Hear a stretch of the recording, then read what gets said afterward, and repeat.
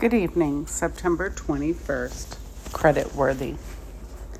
God said to him, "Fool, this night your soul will be required of you. Then whose will those things be which you have provided? So is he who lays up treasure for himself and is not rich toward God." Luke 12:20-21. What does God, who has everything, need from us? Nothing. Really, he reminds us in Psalm 50:12, "The world is mine and all its fullness."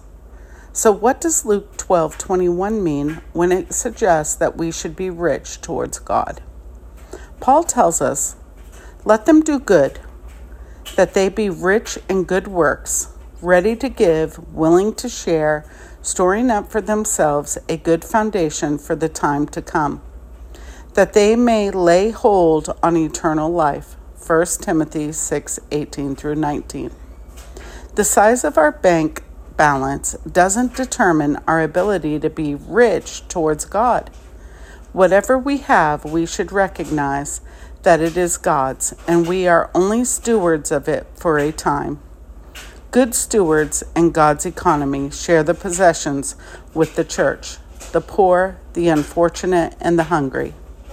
True riches are found in giving, and God's word says, "The giver will also be credited in heaven." In this world, it is ours what we take up, but what we give up, that makes us rich. I hope you have a great evening.